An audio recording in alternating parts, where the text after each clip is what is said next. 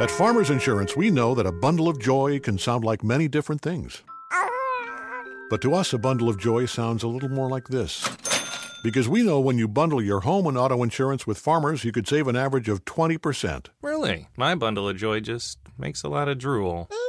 Ah, the joys of parenthood. Visit farmers.com or call 1-800-FARMERS to get a quote today. We are farmers. Bum, bum, bum, bum, bum, bum. Reported 2018 nationwide average savings underwritten by Farmers Truck Fire Insurance Exchanges and Affiliates. Products not available in every state.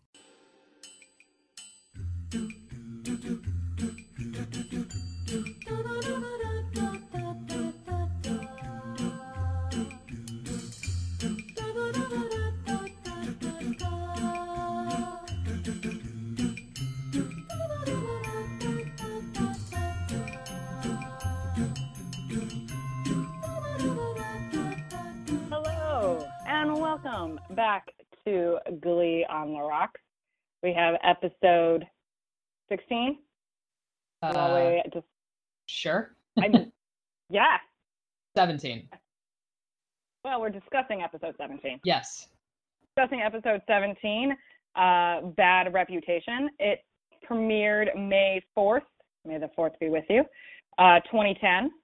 It was directed by Elodie Keene, our only female director for season 1, if you guys remember, and written by Ian Brennan. It had 11.6 million viewers when it first aired, to mixed reviews, which I think our own thoughts will reflect on that. Maybe one side more than the other with the mixed reviews. One thing I do want to note, because it amused the crap out of me when I read it.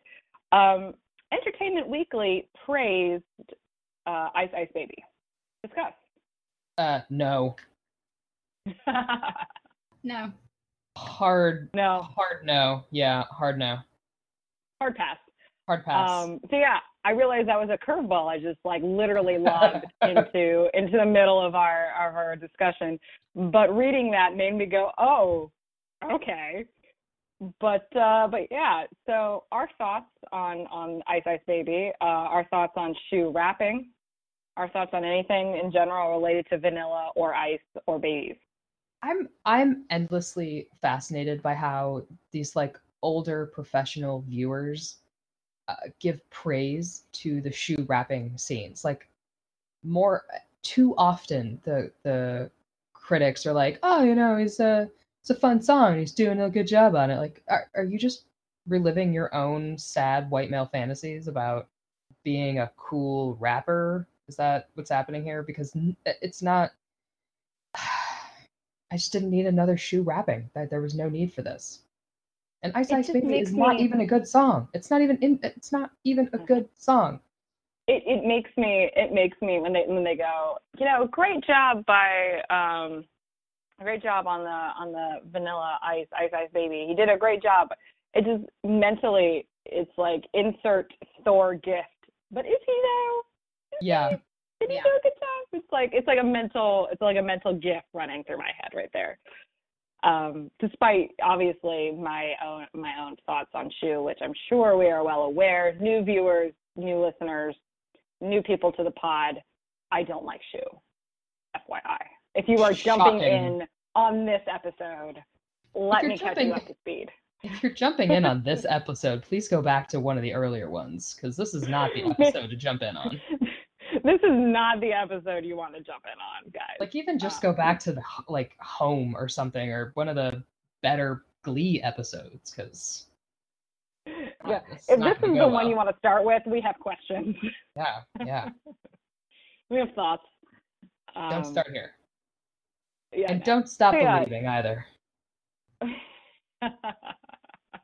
But yeah, so mixed reviews. Some people thought it was a return to form after some disappointing episodes, which I think is interesting because the last couple episodes we've kind of liked. We liked parts of Home and previous episodes. Saying that this episode returns to form begs the question, what do they think the form of Glee is? What is their ultimate episode?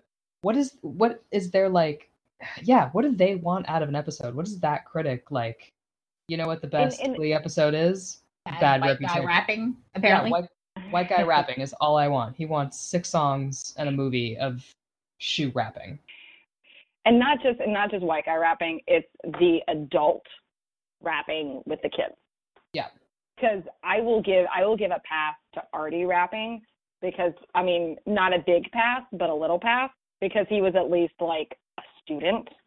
I don't give a pass to the adult rapping, the adult white man rapping. I don't give a pass to that.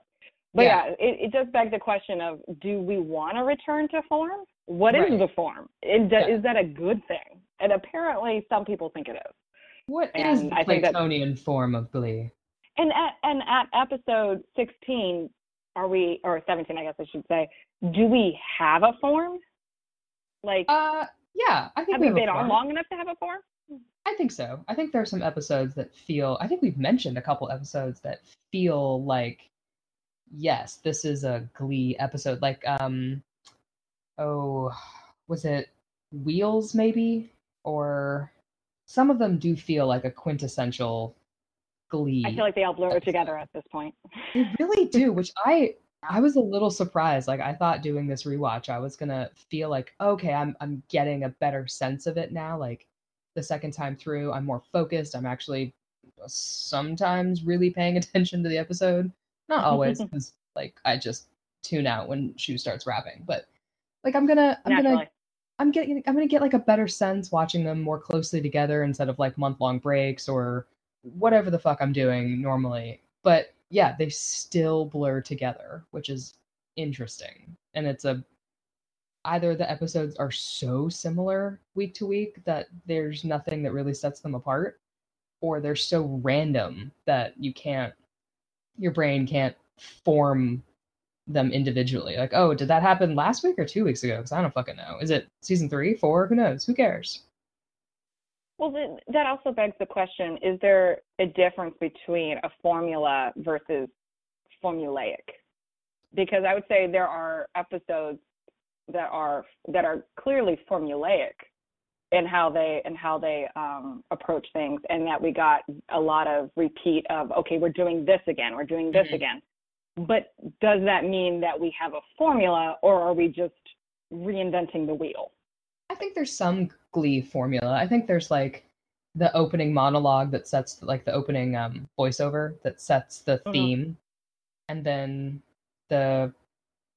it's basically like the cold open, and then you've got your first performance that's like someone jumping into Shu's speech in the Glee Club to sing a song that may or may not have anything to do with the rest of the episode. And then you like fire through your B and C plots, and then you sing some more songs, and then you have like your wrap up of this is what we talked about in this episode. There's today on Glee we talk. So there's formula to these episodes, and very few of them break the mold. I'm trying to think, and this is excluding season 6 because like I haven't watched it, and not trying to spoil because we don't want to do that, but I can't think of an episode that really goes beyond the general formula. There's no like, there's no episode that really stands out as like, oh, that was a totally different episode of Glee. I could just be blanking on it. Or maybe I didn't see it. That could be a possibility. So season 6. All of season 6. All of season 6 was different. Turns out we just aren't aware that season 6 is like a 22-minute sitcom in French. It broke the mold. I mean, honestly, season 6 could have like the key to like all the problems of the universe, and we'd just be like, but Karofsky was there. I know. It was set in Russia. It was done in French. It solved all the problems of the universe. Yeah. We just didn't care. Literally, Karofsky could be like, here is how you solve time travel and like and faster than light speed, quantum thrust, in spaceships, and we'd be like, yeah, no, pass. And not necessary. And like maybe season 6 was the warning against the rise of Trumpism, and if we'd only paid attention, we would have seen it coming in enough time to stop it. and it's because of Karofsky. Karofsky represented the Glee or the Trump voters we could have changed, and we just didn't see it coming. But I mean, it was Karofsky. Little did we know Ryan Murphy buried the answer to all of our societal issues and warned us of the upcoming struggles. But he fucking put it in season 6. But he put it in season 6, so there was no way. So fuck you, dude, because we weren't going to watch it. Yeah. The side note, we will when we have to. There may be heavy imbibing, but we will. I'm not going to make that promise. That's the point at which we're going to launch our Patreon to support the group therapy that we're going to need. Yeah. Emily, we have time. We have time. We can make this promise. It's fine. Okay. That's true. It's a ways off. So we got time to force myself into season 6. I mean, we may all develop we only need therapy and like to go to AA based off of it. But like, I already have a therapist. How am I supposed to tell her, like, look, in today's session, we need to talk about how I need to watch an episode of TV, but I can't because it sucks. You just have to like have a double therapy sessions. Mm-hmm. Like half of them are for like season 6 and the other half of them are for like everything else in the world. Yeah, the rest of my problems. Cheat on your therapist with another therapist. Be like, Glee is so far in the closet in my life that I need a separate therapist. I cannot admit this to this therapist. Yeah, I can tell her everything else, but I can't tell her this. But I won't do that. But I won't do that. For love, but I won't do that. Wow, talk about spoiling an episode here. Sorry. We got way off the path. Sorry, guys. Sorry, we have notes and everything. When I lob in a surprise on that. So I guess reeling it back a little bit. Okay. We've got a couple of plot lines here. We've got Stu's video in the Glist. We've got Stu and his whatever the fuck. Literally, I literally tune out when anything happens to Shu. But his shit. We've got Shu and his shit. And then we've got Joey Run. Yeah. And it's a whole plot line. So let's jump in on the one that I have least issues with, question mark. That's not true. I have issues with all of them. But let's jump in with Stu's video, the Glist, that whole thing. So Kurt steals a workout video, or not really a workout video, but like Stu's video of doing a physical from Olivia Newton-John, puts it up out there, and in retaliation, Stu releases the Glist. Yes. That's kind of setting the scene here. Well, what's her face actually makes the Glist. Quinn, yeah. But Stu, right. Yeah. My first thought when this started with them sitting around a laptop laughing at somebody, I was like, didn't we just have a number of episodes about how bad bullying is? And here they are cyberbullying Sue. And it's not even a question about whether or not someone deserves it. It's just like, did the show just, like the writing of the show, didn't they just tell the audience that bullying is bad? And now their key characters are, I hate to use this word, but gleefully bullying somebody else. Ouch. And I was like, is this... Fun. I know, but it's the right word. It's like, is this, what, did they just forget that they spent all that time on bullying? Or is it okay because it's Sue? Or is it just funny because the video of her dancing, which, why would she record that? Like, yeah, I was like, they teach online bullying like Melania Trump teaches online bullying. Really? Be better, Glee Club. Yeah, really though. Like, these are the most shit on people allegedly in this school, and they're just gonna turn around and do it to somebody else. Again, like, does Sue have it coming? Like, nobody has it coming except like Trump and his whole family. But Except for the aforementioned Melania and family, but yes. Every Republican on the planet. But like, But besides that, yeah, besides those people, it just seems mean in a way that you would think the Glee Club should have learned by now is bad. I think we're supposed to feel like Sue has it coming, and we're not supposed to feel that. And even though it is literally antithetical of what they have just talked about, we're not supposed to care because it's Sue, so therefore it's okay. Yeah. And that's how I took it. I agree with you. Like, I feel it's very, literally we just talked about it's not okay for anybody, but we're going to say, but it's okay because it's her. Yeah. I feel like it's another one of those. We need spin the wheel, and we're going to come up with a reason why we're going to make fun of Sue. Yeah. And we're just going to go with it, despite the fact that it doesn't necessarily fit in with everything else we said. Yep. What do we think about Kurt being the one to steal the video and put it out there? I think again that a character who's used to being shit on would have some empathy and not they do it. really wrote Kurt as unempathetic in most situations in this season. Yeah. Which I guess then you have to look at Kurt as someone who lacks empathy, which is kind of hard to do, and I'm not sure why. Like, it maybe because he's a main character and they're all framed as being the good guys with like capital G's. So they're not really written as complicated in a way that would make it understandable that he lacks empathy for having trauma in his life, and he's unable to break past those mental barriers and see people as individuals outside of himself. But he's not. He's written as like a good guy, except for, like Mandy said, like he is a dick a lot of this season. Mm-hmm. So maybe they did, and then I can't tell. Yeah, I can't tell if the writing is meant to then say, like, Kurt does this because he's been the low man on the totem pole. And he's trying to get some power back by being above somebody else, or if it's just they spun the wheel and they picked Kurt.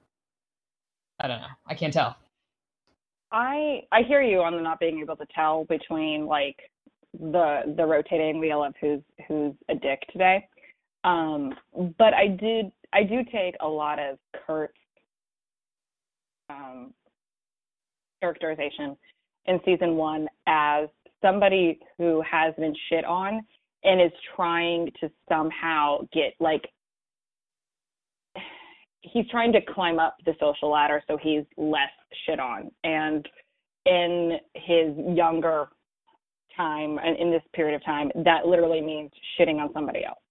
And it's part of our evolution as people as we get older, that we realize, oh, I don't have to do that to people to feel better about myself or to move myself in the school hierarchy or the social hierarchy. But I feel like at his age, it is a very black and white perspective. Yeah. It's either you're getting shit on or you're not. So if for me to not be shit on, I have to do it to somebody else. Like I said, that's a very forgiving read of this characterization, where it really could literally just be like spin a wheel. But that's how I read it, and that's why I go, cool, yeah, he is a dick, but this is why he is a dick this season, and we start to see a little bit more behind him in later seasons, and he starts to grow as a character. That's how I like to think of it. That does not necessarily mean that's how it's like that's the reason but they had behind things. How it actually goes. Right, exactly. It also gives me a reason to, look at all of, if I can throw it back to fic, I can, and I will. But it makes me look at all of those Cheerio Kurt fics where he's like, I have to be a Cheerio and I have to maintain my status. And I'm like, yep, there is the characterization for that. Like, that Cheerio Kurt where I cannot, or even like Skank Kurt where he's like, I can't lose my reputation.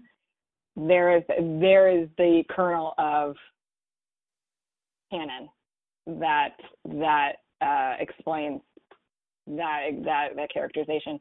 This has been a PSA from me to say, dear fic writers, I enjoy Cheerio Kurt and Skank Kurt quite a lot. Would love to read more. Thank you. Love, Math. Thank you and goodbye.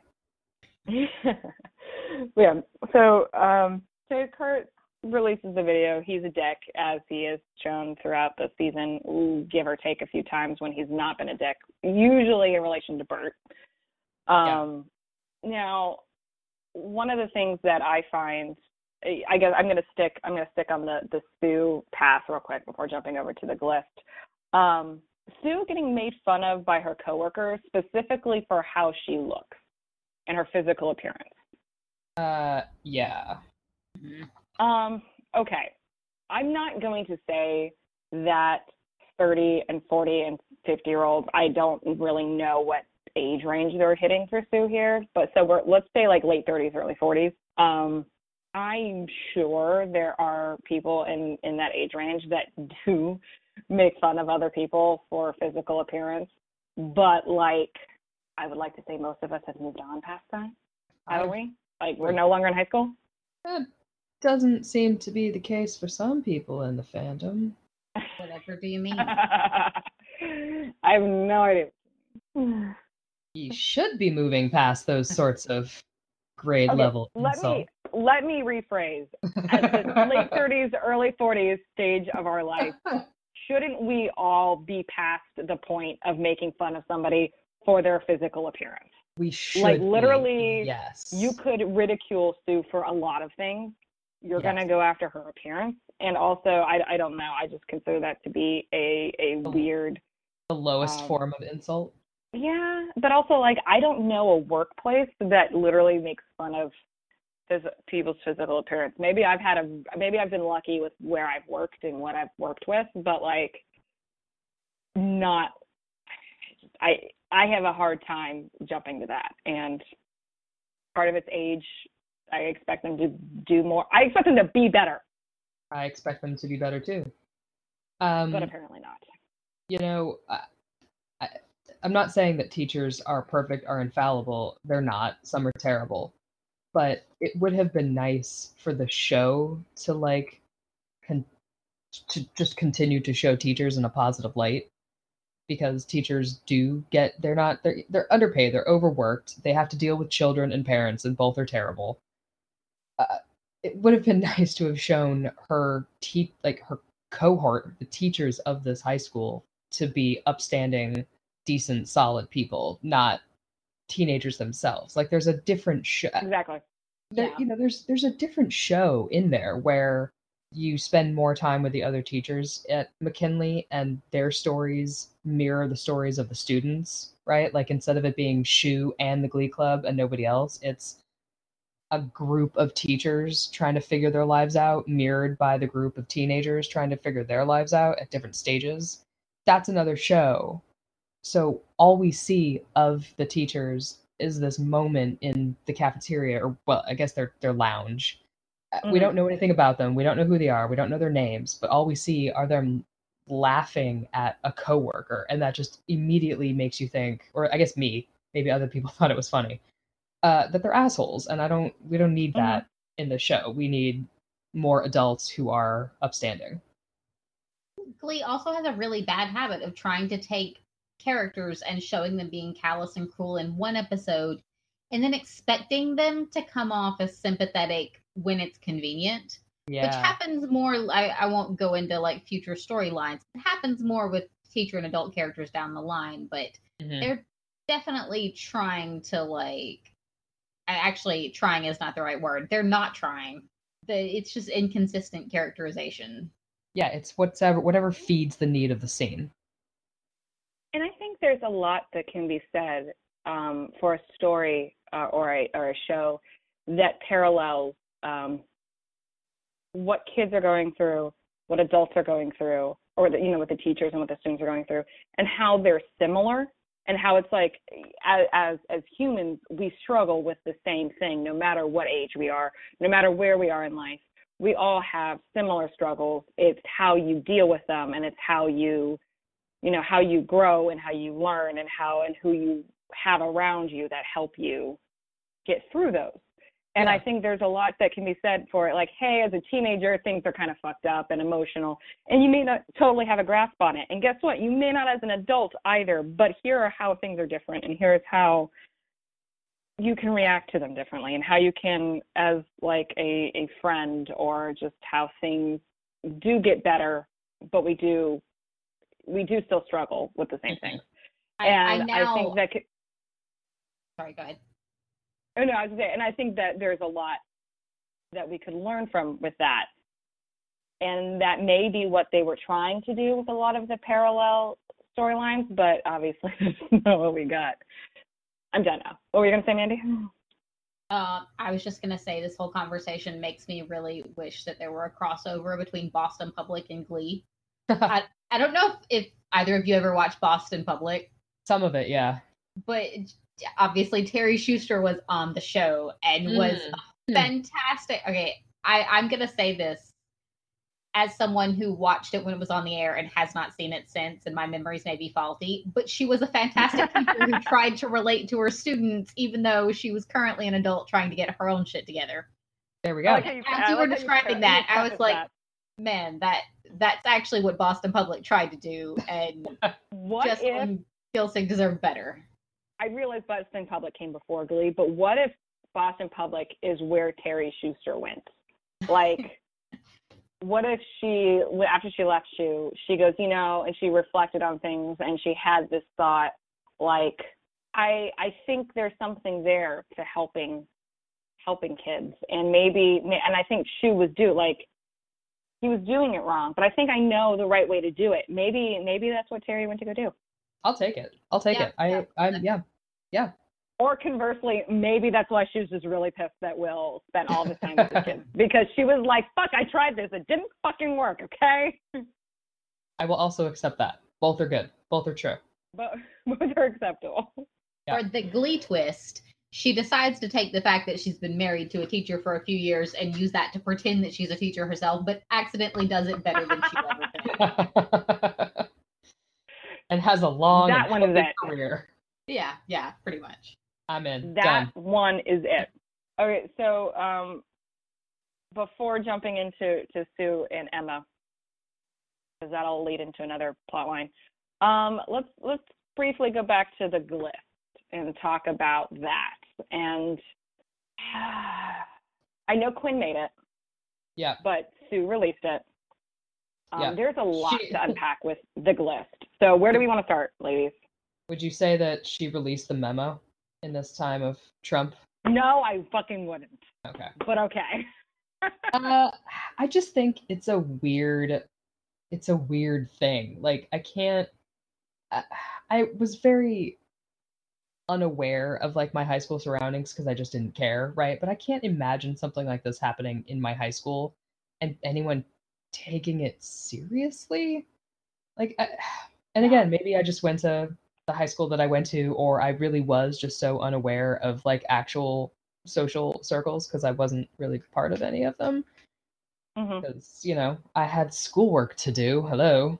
I had shit going on. What the fuck else am I doing in this high school? I'm not here to have fun. I'm here to get out of it.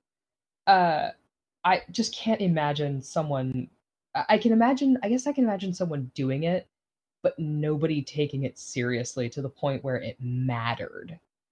Or like it would be a joke among friends that other people noticed, but no one really took seriously. And that's not what happens here. Like people are into it, or Quinn thought it would actually do something for her, and at least it's in character for Quinn to still care about her popularity, right? Like that at least is canonical, and I accept that she would do this. It just watching it, I'm just like, oh god, kids are stupid. I question the canonical Sure. Okay, we'll go Canonical. with it. Canonicalness. Is that a word? It We're gonna is pretend today. it is. Maybe if we'd all gone to high school better. You know what? I consider, if you understand what I am saying when I say a word, that means it's a word. So Good enough. therefore, canonicalness is a word. All right. We'll go with it. I question the canonicalness of it being in character for Quinn. I feel like it would be episodes previously, but subsequent episodes have shown her to, like, she's like, it's like once she's become pregnant, they're trying to show that she's turning over a leaf and things are changing for her and things are different. So I start to question. I'm like, yeah, I can kind of see that, but like it's also kind of warring with the idea that they've been pushing forward that she's more pro-feminist, and maybe it's the desire I have to have somebody in the Sam show, and preferably Quinn, because I do like her character for the most part, and having her be the radical feminist that wouldn't be like, I'm going to release a list, or I'm going to put together a list of who's done what, because let's be honest, the only people that's really going to hurt are girls. Yeah, it is. Guys aren't going to be hurt by that. Yeah, none of this is going to matter to the guys. Like, I mean, in some cases that can like elevate a dude's status. So like, really, when you break it down, releasing a list of sexual exploits of the Glee Club is really going to be only hurting her fellow women. And that's where I just start to go, yeah, but I thought you were trying to show her as this. Is this a case of teenagers have different thoughts, or like they're very fickle, they go back and forth, and she wants to be this, but she can't help but also have that desire to have that belonging that she's used to, and so therefore she's conflicted, and sometimes she goes back and forth?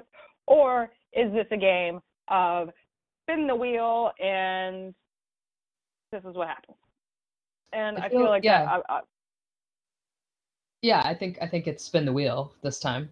Mm-hmm. Because, and I know we talk about that a lot, like we can't know if it's this or that, but and I'm sure that's exhausting for listeners, but like I feel like that it's exhausting for us too. Exactly. At the end of the day, that's really the problem that we have with the writing, is that like I want to say that there's a reason behind this and it's all a thought, but like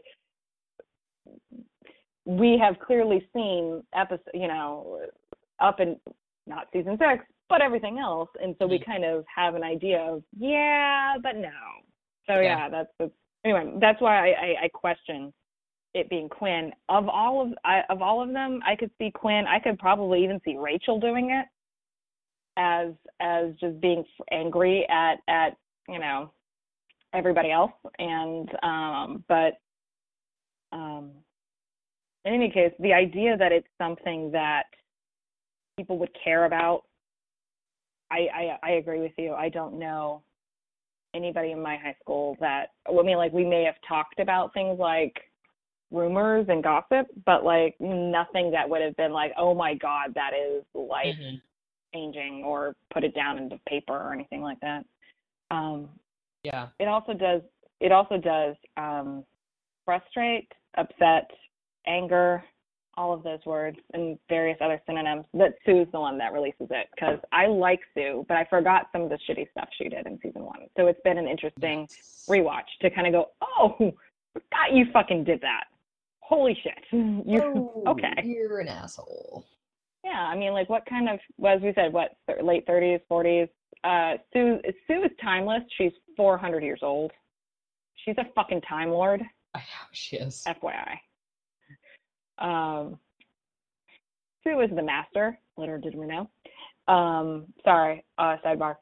But yeah, not sure why somebody, like, positing it to you ladies, would you release a list detailing sexual exploits of children because you are upset that one of them did a thing to get at you? and to get petty revenge on said children. No. I'm gonna take a risk and go with no. Yeah. But I feel like, I also wouldn't work at a school. I mean, I think I could say none of us would work with children, but also if push came to shove and we had to. I would release a list of prominent Republicans who have been caught with sex workers. I mean, but see, again, those aren't children. Mentally. I mean, that's fair, but like, yeah, no, I certainly would not. And it honestly, it doesn't seem like even Sue would.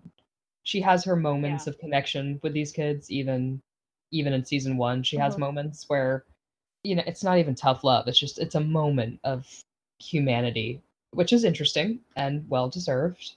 That I don't even think that she would do this. Honestly, Shu might. Yeah. I mean, she established he has questionable thoughts and morals and things. Shu frames people with drugs in lockers. Like, he Shu might would do this. And Shu would think he was doing the right thing, as well as the show would frame it as though he was doing the right thing. Yeah, for sure. And he would also put himself on top of the list. Yeah. Which is not where he belongs. Do you think this is then a case of where Glee tries to be so dark humor, black humor, that they go over the line and don't realize that they've gone over the line? It doesn't even feel like dark humor. It feels like revenge. It doesn't... I don't know. I didn't read it as them trying to have dark humor. I just read it as, or I guess watched it as what might someone like how far would Sue go to get back at being humiliated, and not dark humor. Although maybe that wasn't their intention and they just suck. I mean, that's always the case with this show, isn't it? Yes. It reminded me a little bit of the of like rape jokes and other jokes that they've made, and it always comes down to like in the end, I feel like sexual humor, where I start to feel like you guys try to make things funny or make some point, but when it comes to women and their relation to sex or anything related to that, you guys just really have no perspective as gay and or pretending to be straight or straight, whatever. So men. I do think that the line Brittany says in maybe later in the season or maybe it's season 2 where I don't remember what precipitates the conversation, but she says the thing about how someone came into her tent, and it's very obvious that like sex was involved, and for everybody else, you're like, oh, that's rape. I think that was the show going for dark humor and missing the point of how serious that kind of a thing is and how it happens. So I think that kind of a joke was meant for that dark black humor, where this just doesn't even feel to me like it has the same attempt. Where they're not even trying for humor, but they're just missing some of it. Yeah. Okay. But that's just me. Okay, I mean, I can hear you. I think maybe black humor was perhaps the incorrect phrase, but just that they're trying to make it seem, I don't know, not light, making it light of it, but like not making it seem as a invasive and oh my god, what the fuck are you doing kind of a thing that it is. Yeah. So, but yeah, I agree. I don't think humor maybe is the incorrect phrase for it. Yeah. So then kind of, I guess, going back, I did have one other point. I'm flipping through my notes here because there was something other that like Brittany said as far as like being upset by like what, like her number or whatever, despite having like made out with like everybody and the janitor. And it just really rubbed me the wrong way. I don't like how they've written Brittany in this sense. I don't know. I would not describe myself as a prude. I don't know many people that would. If you would, please step forward. I don't know. I've read your fic. I was gonna say, if you've not read my fic, please. Mandy, would you consider me a prude? No. Take silence as a no. Take that as a no. But yeah, it really rubs me the wrong way. Having the way they word stuff with Brittany, so like, and the janitor. I don't know. It just. I mean, they give her a baby mentality and then Yes. put her in adult sexual situations, and it's. Yeah, I mean, like. especially it's something that gets progressively worse with Brittany as she's given more lines, actually. It's like she was definitely meant to be a background character who just says random stupid shit once in a while. They're like, oh, that's funny, that girl is an idiot. And then the more they try to make her a character, they just don't know how to do it because they've set her up as such an idiot. And there's a point where someone has to have a level of intelligence to make conscious, rational decisions. And she doesn't always seem to have that, right? Like we were saying, like her baby mentality makes her hard to take seriously and create a character because and then of course, spoiler alert for anyone who hasn't seen these later episodes, please turn off your listening device of choice. She's apparently a genius, which is such it's such a nonsense U-turn that you're like, how dumb do you think we are? Like, her being a genius isn't even interesting. It's just lame. So all these steps all her little phrases and sayings and things that like lead up, it's inane.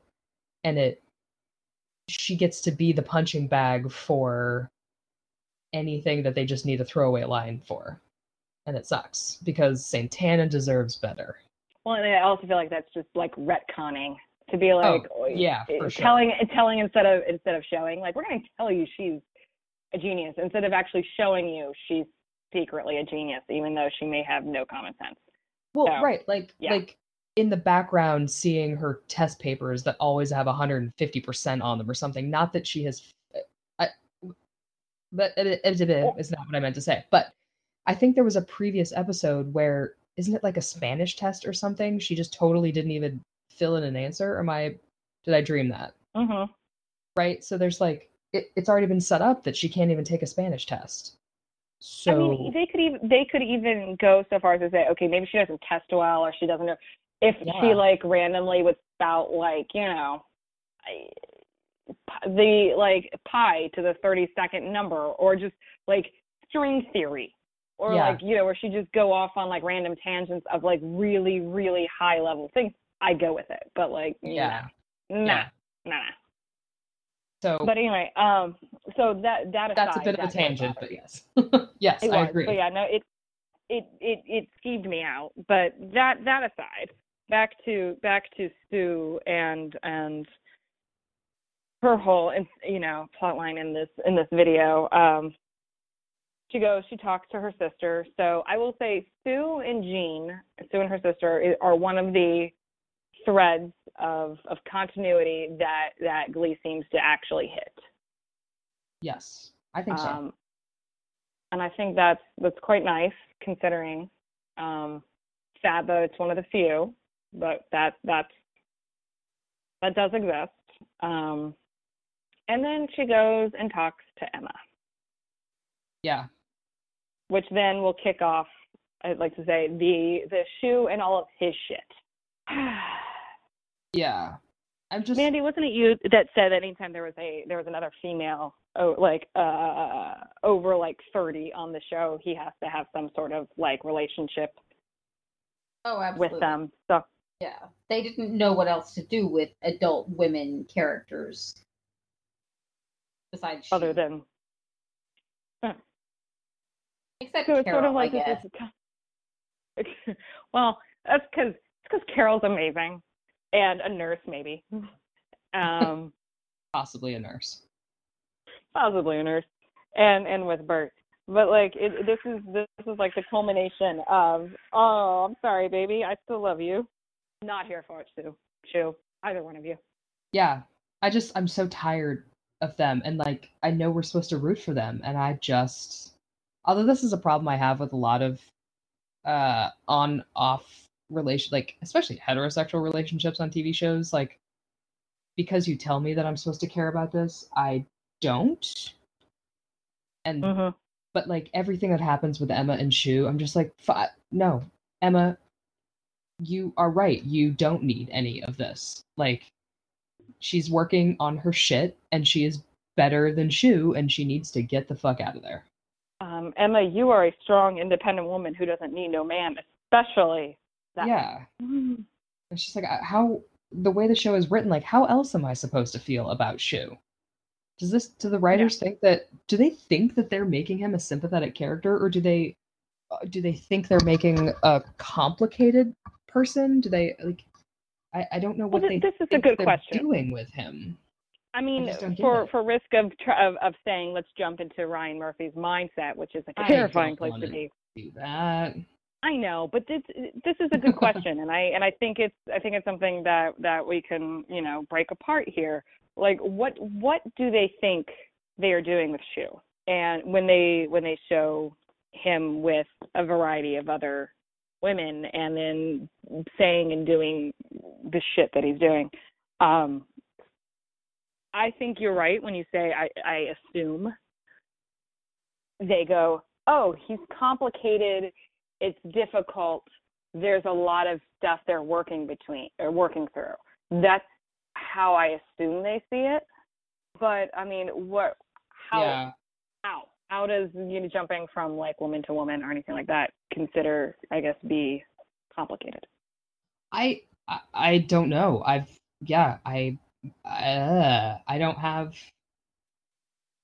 don't know. If anybody has insight into Ryan Murphy's brain or why this might be the case, we would love to hear from you. I mean, maybe we don't know. Like I don't want to say that as three women we can't delve into the mind of a male character, because like that's such bullshit. But like, is there something we're missing about Shu that we're supposed to to be not like physically attracted to, but like, is there a personality trait that we're supposed to be emotionally attracted to? Because I got nothing other than annoyance, and I don't know how the writers think they're doing. And like you just said, like I don't see how they could imagine that what he's done in the last 17 episodes amounts to anything other than a whiny piss baby man baby who shouldn't have a teaching license and shouldn't be sad, like shouldn't be feeling sorry for himself. And for fear of saying phrases that are overused, I don't know, maybe if this is the fault of us, the three of us being quote unquote, can you be woke in a like patriarchy sense, or is woke just for like racial sense? I think it's sidebar. I mean, because of its origins, I think it's meant to be specifically racially? For the racial tensions, but I'm sure fair enough. I'm sure maybe you could be like woke-esque, or maybe that someone has coined another word to reference down with the patriarchy sentiment. Fair enough. I will leave it for racial then. But the fact that we are aware of patriarchal overtures as much as we are, I would go so far as to say I think all three of us would very much identify as feminist and are very much antithetical to the whole white man's, you know, pity me, my struggle.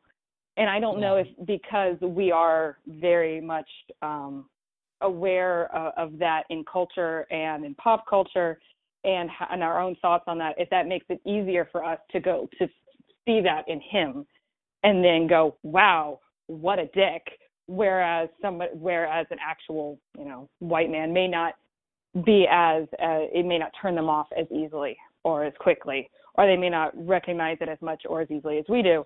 Maybe that's why they think Shu seems like a complicated character that has a lot of emotional struggles, whereas we just see a whiny white man baby who doesn't understand why things aren't given to him, but he's also a dick. So he's also a dick. That's the only thing. that's the only thing I've got, is just that we are, we're aware of it more as intelligent women. And they're not, because they're men. It might be that simple. Like, they just lack perspective as male writers to be like, isn't Shu so sympathetic because he's going through all of these things? Like, you mean these things that he's caused? Yeah. Well, and for fear of derailing this, and I apologize now. It reminds me a little bit of a Tumblr post I saw a while back that was dealing with Sherlock, and the showrunner, who was really upset at the number of women who kept saying, no, there's chemistry between Sherlock and John Watson. And he goes, no, there's not. And it's like, no, but we see it.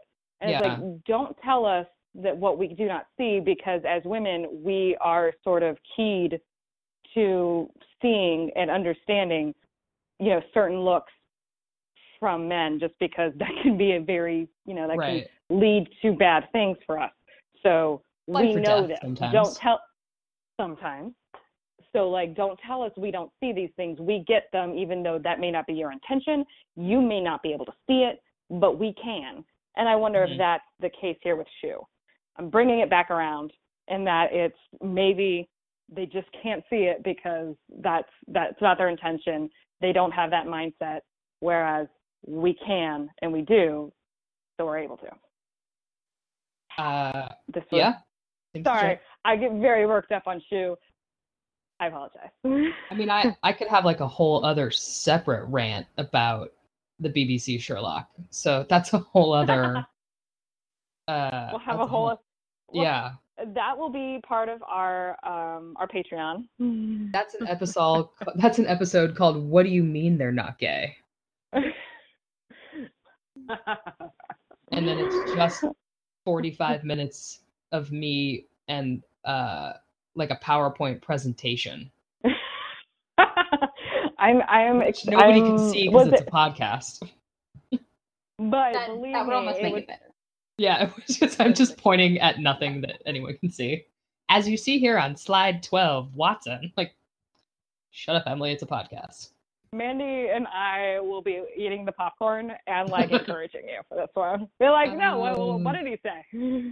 Oh, all right. So, do we need to go any further with Shu? I feel like we've beat this horse, at least for this episode. Apologies to all horses. I don't mean to. No, I think we're good. I think we've. Yeah. He doesn't need any more of our time. He really doesn't.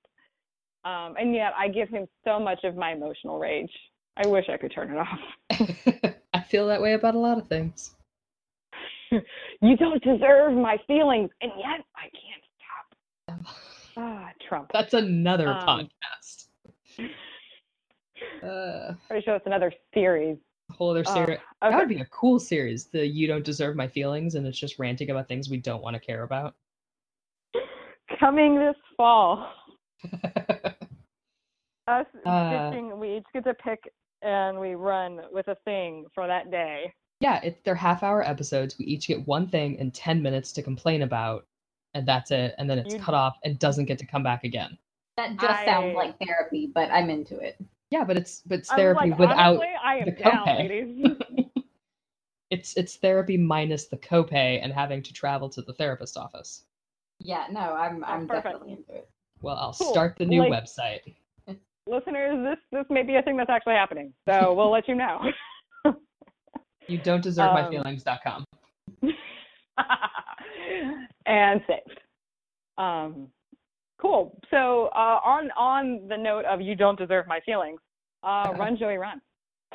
How's that for a segue? That's great. Yeah, this is still a thing that exists, and it's so fabulously terrible, and it's so campy and kitschy, and it serves no purpose other than to make the guys mad at Rachel. But the overacting and the underacting and the black and white French film circa 1936, it's fabulous, and the whole show should have been filmed like this. Did you guys find yourself actually enjoying it? Like to the point where it was so bad it was almost enjoyable. Yeah, like yes, Yeah, I think so. yes, so bad. I wouldn't say that it's good, but so bad Right. that it's compelling. Where you're just going, oh my god. Yeah, I was like, Um, like this is the height of her acting abilities right here. Yeah, also, I'm here for the girl being like, no, I'm gonna make you all my boyfriend. I'm like, yeah, do it. that too. Like the one woman, 4 guys or 3 guys or however many it was. Like, all right, you Do it. you go, Go you for it, go, girl. Rachel. You date around and you decide who you're gonna be with in this episode because it changes. If we had to pick between the 3, who do we think the best boyfriend for Rachel here? Oh, it's Seriously, always we've Jesse. definitely gone into. Definitely Yeah. Jesse. I feel like some of us are only choosing between 2, which is fair. But, Yes, because yeah. there were only 2. Definitely agree. And between Jesse and Finn, we've decided Jesse's definitely better for Rachel. Yeah, yes, canonically in the text of the show, Jesse makes more sense. Come at us, Finchel supporters. We hear you, we see you, we acknowledge you, and we disagree. Hashtag Team Jesse. Hashtag Jesse for life with the number 4 and a Y. What was Jesse Rachel's name? Was it Rachel St. James? I don't know. Jesse. Let me do some Googling because I honestly don't know. Do the Google, because I don't remember a fandom that had so many names as this one did. Oh, St. Barry. Ah, yes. It was St. Barry. Of course. Yeah. Hashtag St. Barry 4 LYFE. LYFE. Live. Live. Mm-hmm. That's how we roll here on the podcast. And look, we accept your disagreements, and that's fine. But this is our podcast. You're just wrong.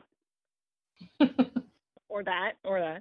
This is our forum to discuss. You make your own, or leave us comments, and we'll answer them.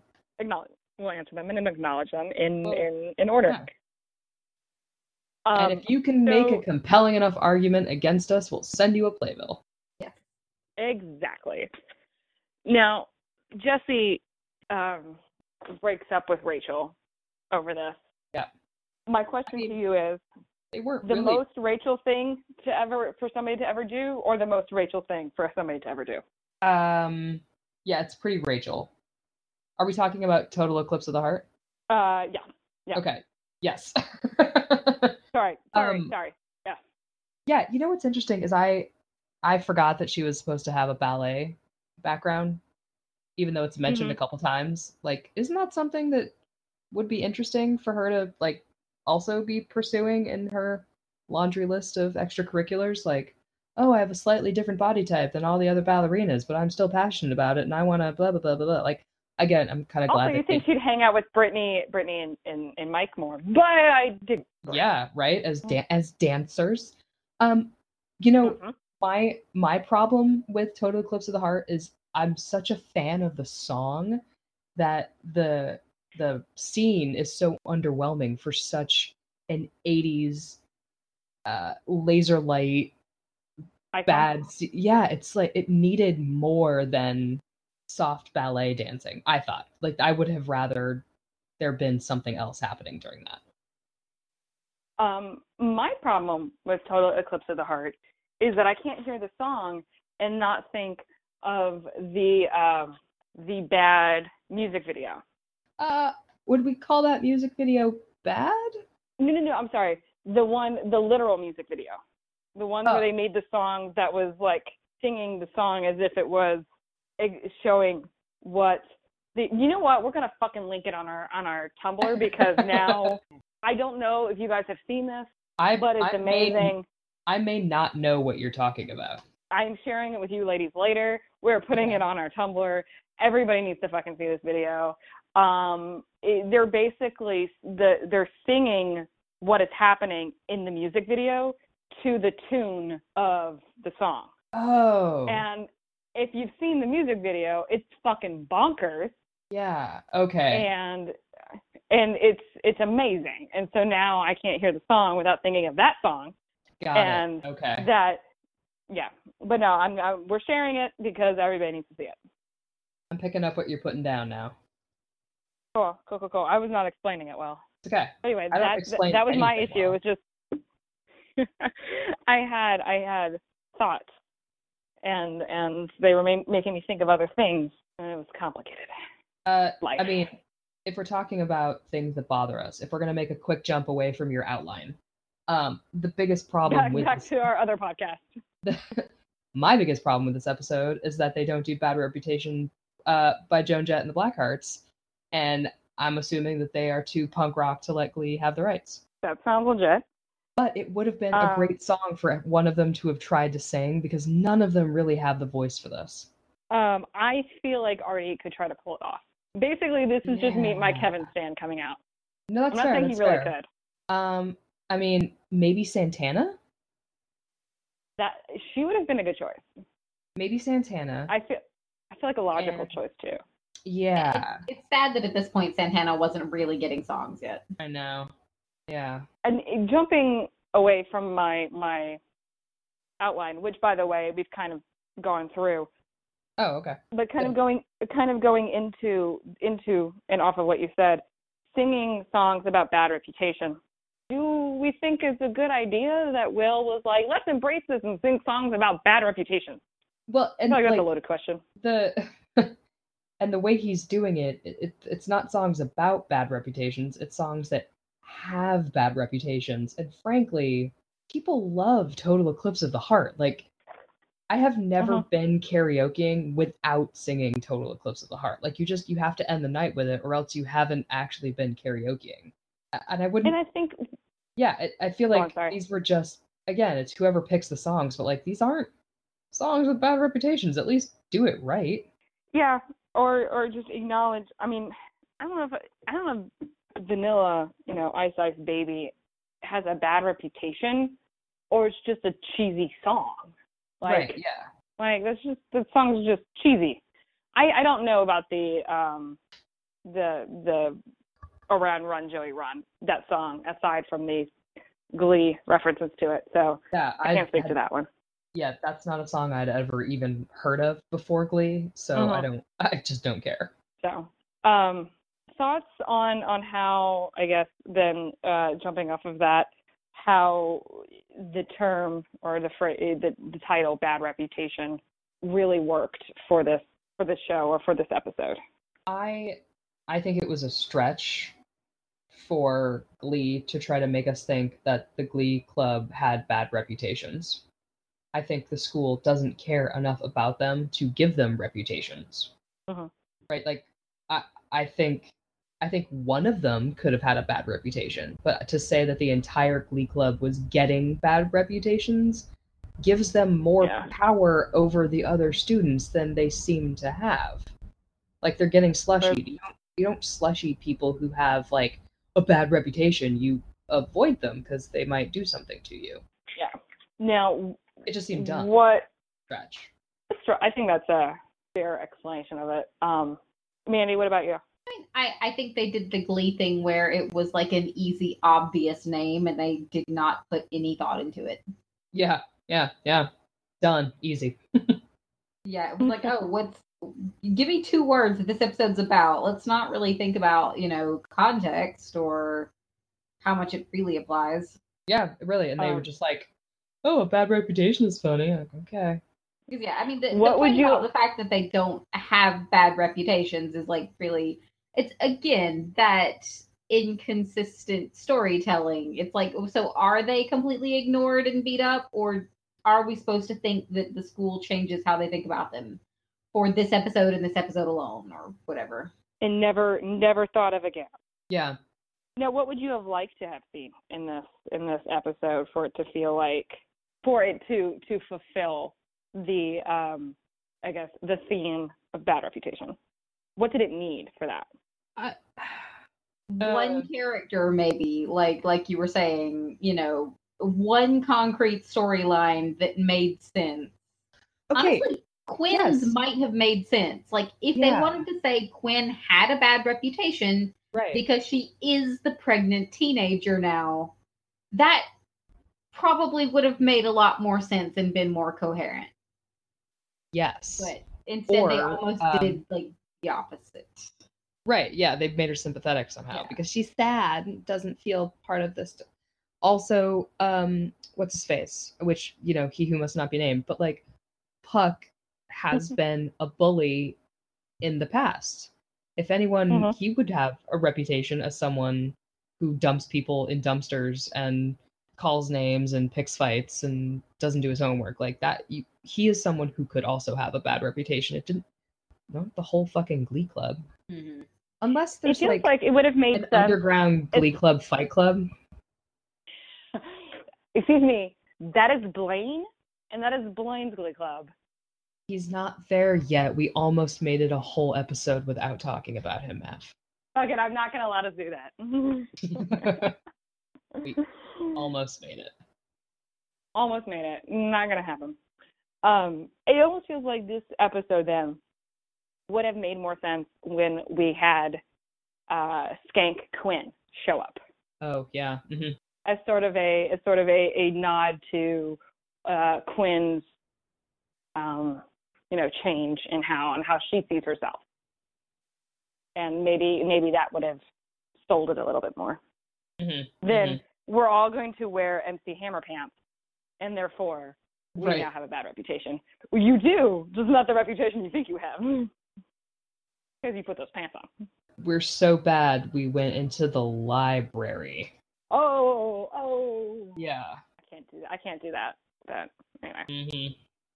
That was MC Hammer, not Vanilla Ice. Anyway, so on a scale of 1 to 5, how many Kevins are we giving this?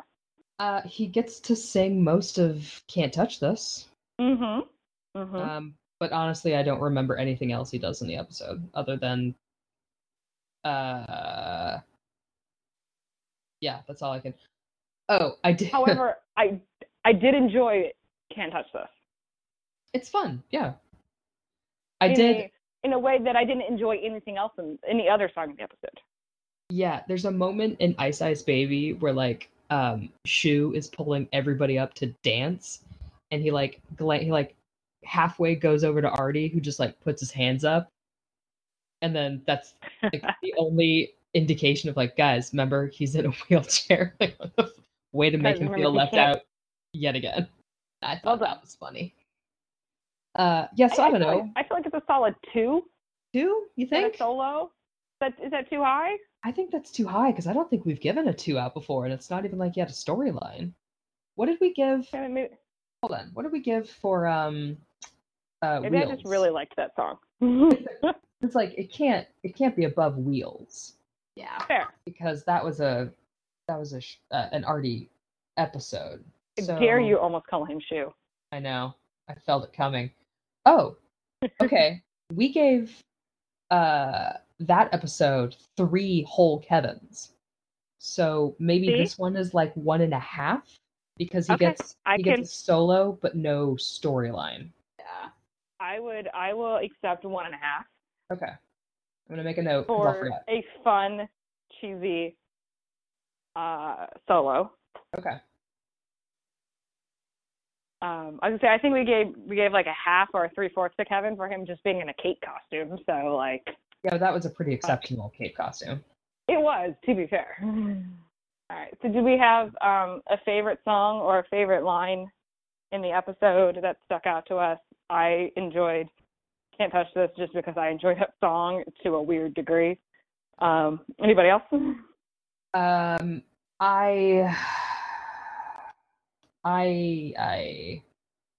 don't know. I like Eclipse of the Heart just because I like the song, and I like Jessie. I'm gonna go with Jessie. I'm gonna go with that one. I mean, like, Mandy, honestly, did you have a favorite? I didn't super love any of the music in this one. I do think Run Joey Run is funny, which kind of made it my favorite, I guess, just because of how ridiculous it is. Yeah. But just like music wise, this was not an episode that I really loved. Mm-hmm.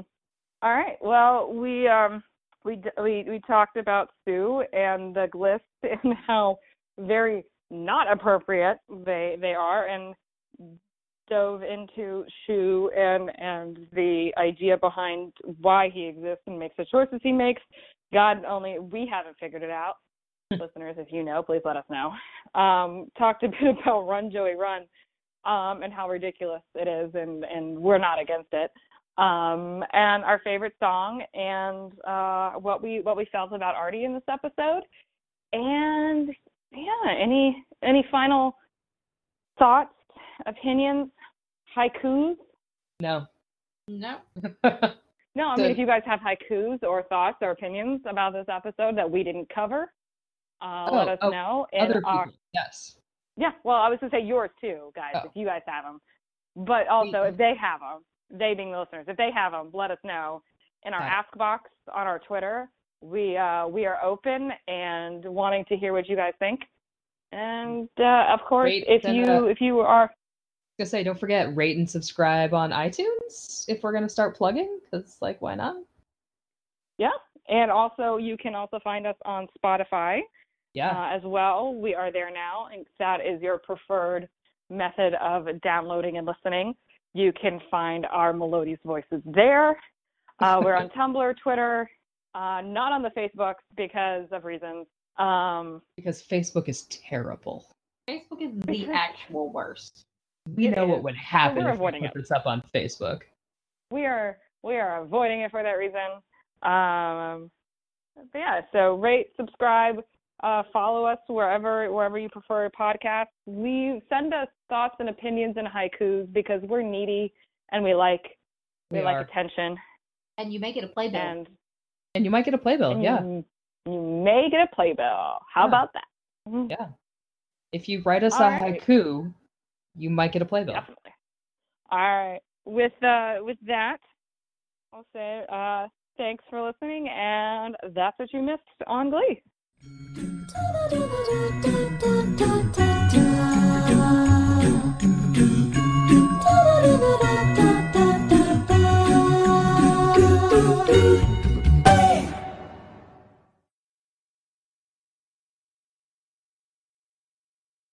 Will your child be ready for kindergarten? At Chesterbrook Academy Preschool, the answer is yes. Our curriculum offers the perfect balance of learning and play. Our teachers personalize that experience for each child through engaging activities that develop the skills they need to be ready for what comes next. Attend a Chesterbrook Academy open house on Saturday, January 25th from 10 a.m. to 1 p.m. To find a preschool near you, click the banner or visit ChesterbrookAcademy.com. That's ChesterbrookAcademy.com. At Farmers Insurance, we know a thing or two because we've seen a thing or two. Whether it's a rear end by a clown car Shuckles! or a grizzly taking a quick dip in a pool. We know home and auto insurance, and we know you could save an average of 20% when you bundle the two. Visit farmers.com or call 1-800-FARMERS to get a quote today. We are farmers. Bum, bum, bum, bum, bum, bum. Reported 2018 nationwide average savings underwritten by Farmers Truck Fire Insurance Exchanges and Affiliates. Products not available in every state.